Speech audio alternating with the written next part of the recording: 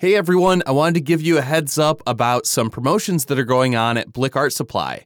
I also wanted to remind everyone to use our affiliate link when you order your art supplies from Blick. Just go to messystudiopodcast.com/Blick and that will take you straight through to the regular Blick website. But when you navigate there using our link, you are asking Blick to donate 10% of your purchase to the Messy Studio Podcast. I always recommend just bookmarking the link, then you never have to think about it again. Just use the bookmark and support the show. It is effortless, costs you nothing, and makes a huge difference for us. Right now, Blick is running their fall clearance sale. There are 138 products available at massive discounts, and you can get free shipping on orders over $45 using promo code CFDS at checkout. A product that caught my eye is the Sennelier Dry Pigments, which are currently 33 to 58% off list price.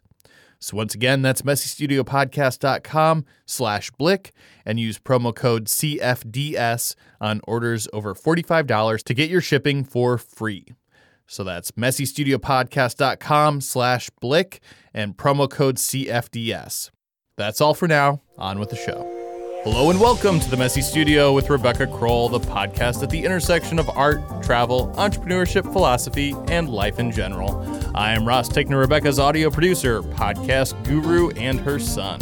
On today's episode, we are talking about creative mess. We named our podcast The Messy Studio for a reason that goes beyond the physical working space. We also mean to imply that the creative process itself is rarely neat or clearly defined. It is more often confusing and convoluted.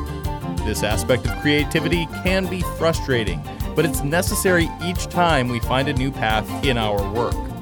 Today, we talk about the importance of the messy stages of creativity and how clarity can be achieved as we move forward.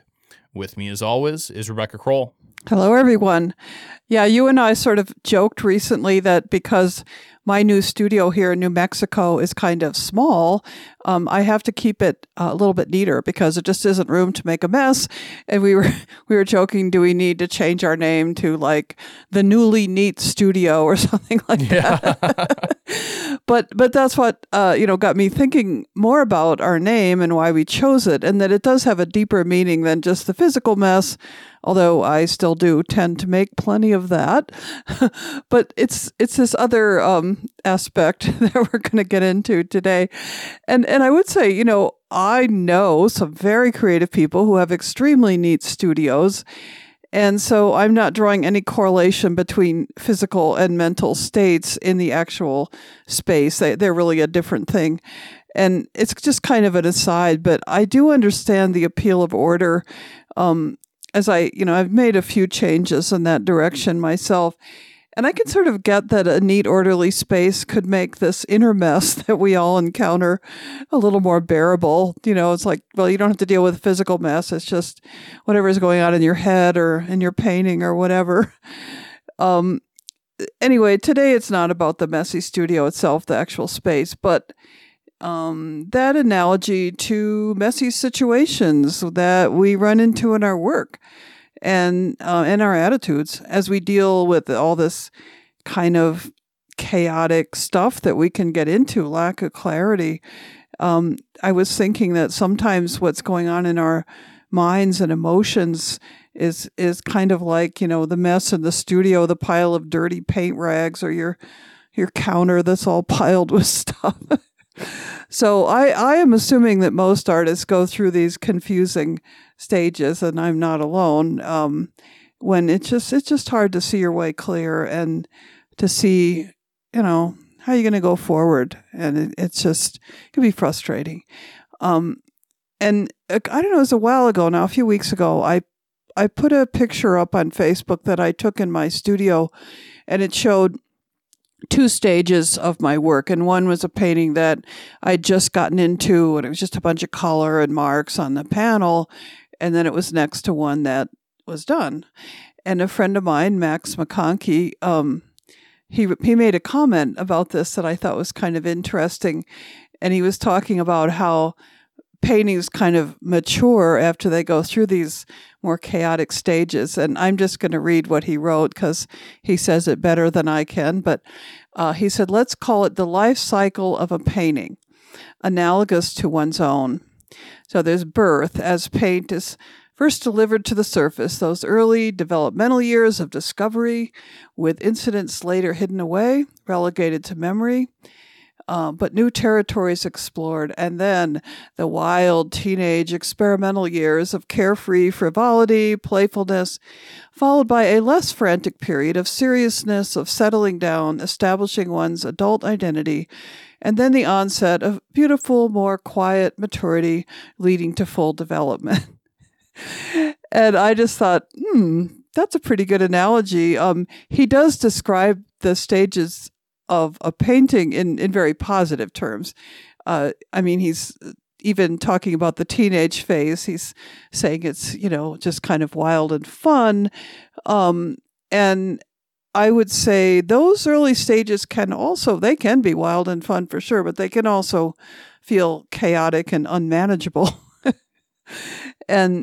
And settling down to reach the completion, the more mature phases, is not always easy. But I do like the description of the painting as having a life cycle. And beyond the exact description, the idea that we have to go through each stage. Each stage is a learning stage, and we have to go through each one to get to the next one. And that means that each stage is important, and they are learning opportunities. And I think they're the times when we most challenge ourselves, when we don't see the way clear. I guess you could think about, if you're in a stage like this with a work of art, that every mess or every confusing stage of your work is really pretty unique. I mean, you have never created this exact situation before, this exact mess. And I think that means there's potential to learn from it and stretch what you already know, because you're coming upon something new. And it's not that we can't, create similar messes over time, but everyone has some, germs or seeds of ideas in it. So even knowing that, I would say that, even knowing that there's a lot of positive aspects to working your way through something that's kind of falling apart, it is really tempting to revert to sort of tried and true solutions when you find yourself in one of these situations. I think as people, our sort of impulse is, okay, how can I get out of this as quickly and easily as possible? And if you're talking about your artwork, that can mean repeating solutions a lot and not, moving forward.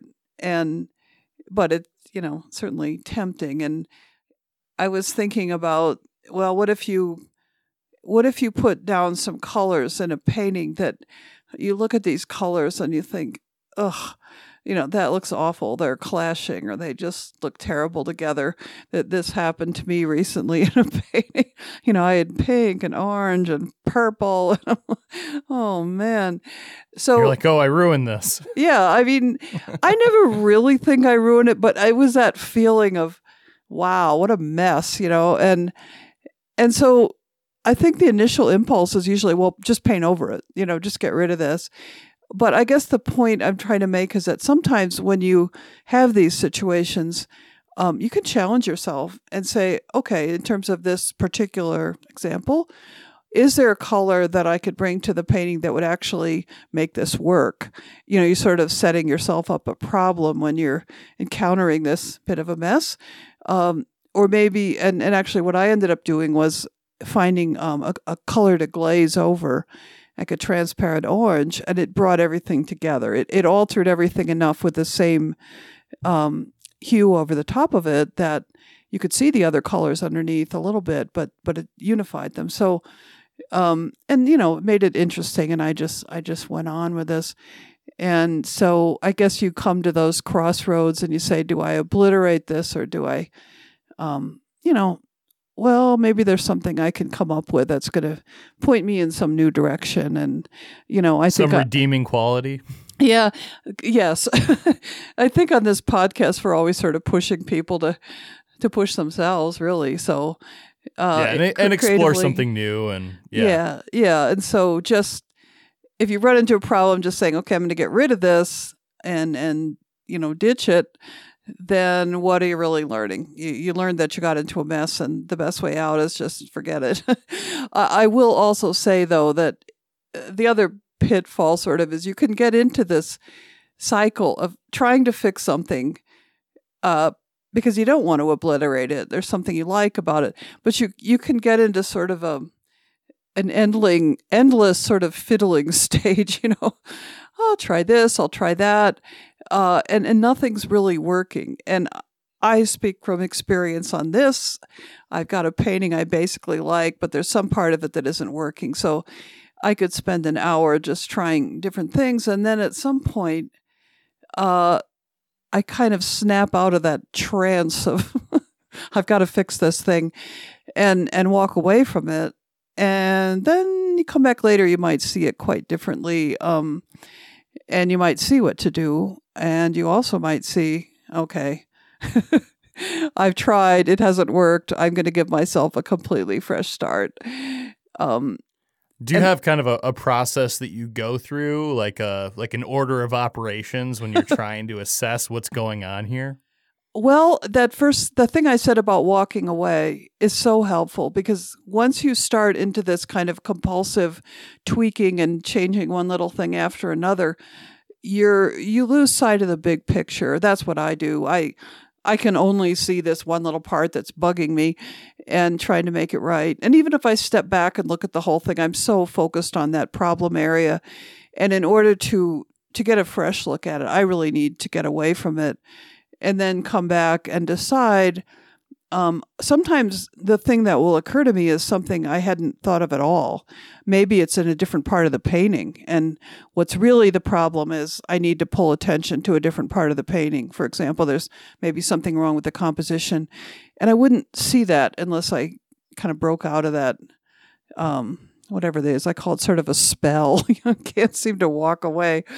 And I think that you often don't even realize until you've been at this for a while that these little changes aren't working. And I would say most likely if the small little tweaks aren't really helping, the painting probably does have a bigger problem. And here I'm talking about painting because that's what I do, but it would be probably true for other media as well.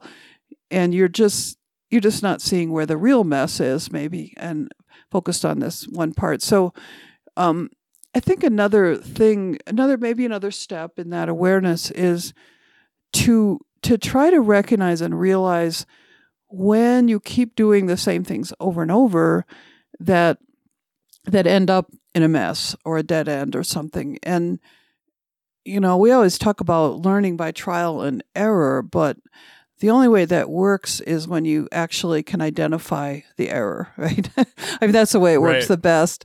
You have to. Otherwise, you're just spinning your wheels and getting more frustrated. Spinning wheels. Yeah, that's a good way to put it. And we all have blind spots about ourselves in all kinds of ways. We don't see aspects of our personality. We don't see things that we do that annoy people, and we don't see necessarily things that we're repeatedly doing with our work that are kind of sabotaging it a bit.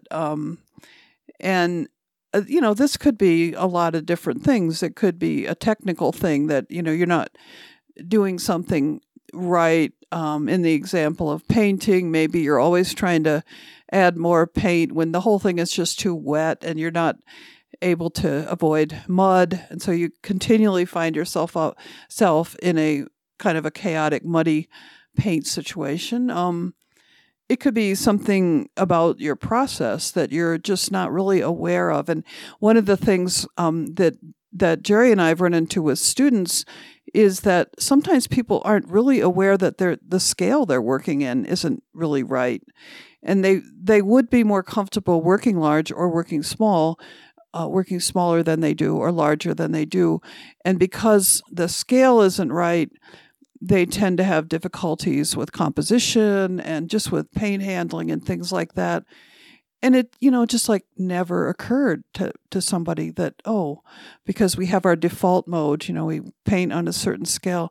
So things like that, and, can be helpful to get other people's input. And then there's things that are just attitudes that are kind of undermining or bad habits. And one that comes to my mind is, just rushing through things, being impatient about getting through all those stages to the happy end. And that's kind of the kiss of death with a lot of artwork. I mean, you can be quick and spontaneous and all that, but you can't really, I don't feel like you can rush the whole evolution of a piece and just hurry up and get it done, because it unfolds in its own time. Maybe quick time, maybe a long time, but it just never seems to work to just get impatient and say it's done. And it's similar, it's a problem when you just stop too soon before your work is resolved. And then your end result may be messy. It may lack structure or cohesiveness because you haven't really worked through all the problems with the composition and so on. Let's take a break to talk about what's new with Cold Wax Academy. Rebecca and her partner, Jerry McLaughlin, are excited to be launching year 2 of Cold Wax Academy's membership program, which began in October of 2020. In the coming year, live online learning sessions will feature an entirely new set of topics, beginning with a deep dive into technique and the steps involved in developing a painting. Other topics for year 2 include professional development, abstraction and realism, principles of design, and expanded uses for cold wax medium. As always, members will have access to recordings of all previous sessions, including everything from the first year, so it's easy to join anytime. Fall quarter begins October 6th. Please visit coldwaxacademy.com for details. That's coldwaxacademy.com. About membership levels and to sign up for a new year of exciting learning experiences. So once again, that's coldwaxacademy.com. Okay, let's get back into it. Okay, so that was, we were just talking about, trying to recognize these things where you may be tripping yourself up. And I think that encountering, as we said earlier, encountering messy situations, encountering, really difficult parts of your process, that's okay. That's inevitable. But hopefully you're not just repeating the same ones. And we all do to some extent. I mean, it's such a learning process that, maybe until somebody points it out, you really don't get it. You don't see it, and you can be, oblivious and find yourself back in the same place over and over. And again, with paint, this is often muddy paint. It's often chaotic color, lack of structure, and those kind of things, and can be hard to find your way out of that. And I do think, though, that we all encounter situations where we don't really see the way forward. No matter what media you work in, in painting, you have this sort of endless painting that never seems to get done. You just keep messing with it. Maybe if you're doing drawing, you've erased it so many times that the paper's starting to, peel up. And maybe you're doing sculpture and you've messed something up and you just can't seem to hide it or fix it. And you just start banging your head against the wall. And I think the danger there is just getting stuck there. And what I mean is feeling like you absolutely have to resolve this before you can move on. It goes back to that sort of, compulsive trying to fix it thing. And you can end up spending all your time on something that really is not, it's not good enough to spend all that time on, because there may be some bigger problem there. Or just realizing, hey, I can't fix the chip in this bowl that I've been making or something like that. I do need to move on.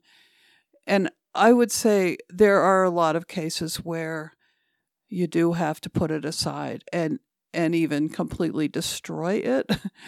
I always think of this as creative destruction. And I do this sometimes with paintings. I get to a point where I think I'm just going around in circles. I'm not getting anywhere. And it's really then really liberating to paint over it. And usually for me, that's either very like white paint, very light paint, or very dark paint, and just, get rid of it, paint over it. And then start to maybe scrape back a little or see if there's something that will come out when I start messing with the surface a little bit. But the feeling of just moving on is sometimes that's what you need. And I think it kind of gets down to realizing that at the point, where I would do that is I'm not going to learn anything more from messing with this and trying to get it right.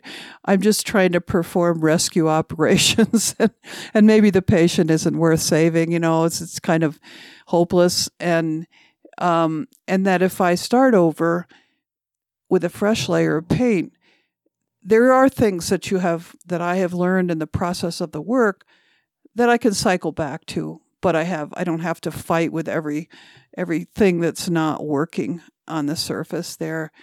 And I would say if you have that moment of destruction and you do this, before you do it, maybe really take a moment to say, okay, why am I deciding that this thing is just not worth saving? And maybe make some notes, think about it a little bit.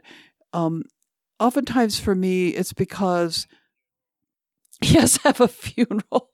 Say goodbye. I think for me, it's often I've gotten just too tight, and all the little tweaks and fiddling is not helping. It's getting tighter and tighter. And so that's why I kind of love that creative destruction where I just blast it all apart. Because it feels good because it's gotten too constrained. And I can sense that, and I can think, oh, well, I can move past that in this.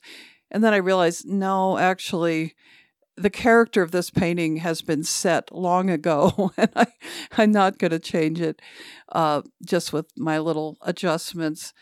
So, and I also think, just trying to keep the big picture in mind. If you work in your studio a lot, you create a lot of paintings or whatever it is that you do. You create a lot of work, and it takes a lot of practice to get things that are working. It takes like sheer numbers of things really to get ones that are working. And so you're going to have ones that just don't come together, and then you figure out what to do. And some people actually put them in the trash. They don't try to even paint over them. And that depends a little bit on your medium, whether that's possible. Something like, watercolor, right. When it's gone, you can't save it. And I actually think working in media that do not allow you to tweak and adjust and mess around too much is really a good discipline. And that includes watercolor, includes like charcoal drawing. They just don't allow it. Yeah. That's something that I think everyone kind of goes through in art school, where you're doing a lot of more gestural work and trying to get a feel for just the movement of the materials, and creating a sense of movement and a sense of action, and not going back and fiddling with it. Yeah, and every medium too has ways to achieve beautiful clarity and has ways to fall into this messy state. And one of the biggest learning curves that people have when they start any medium is knowing when you're getting too close to the edge of losing it.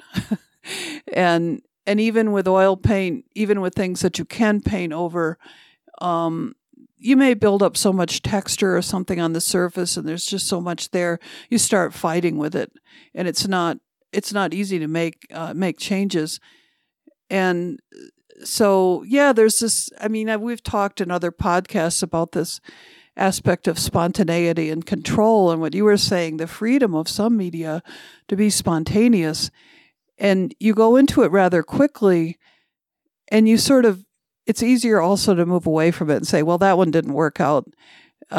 Next, give me another piece of paper. I'll try again, Right. These are pieces with a very short life cycle. Right. And so they're easier to abandon and not get mired down into. And it's something we see a lot with people working in our workshops with cold wax medium is a lot of times we have people do these quick, spontaneous paintings on pieces of paper. And, they're only spending maybe 10 or 15 minutes on a little painting.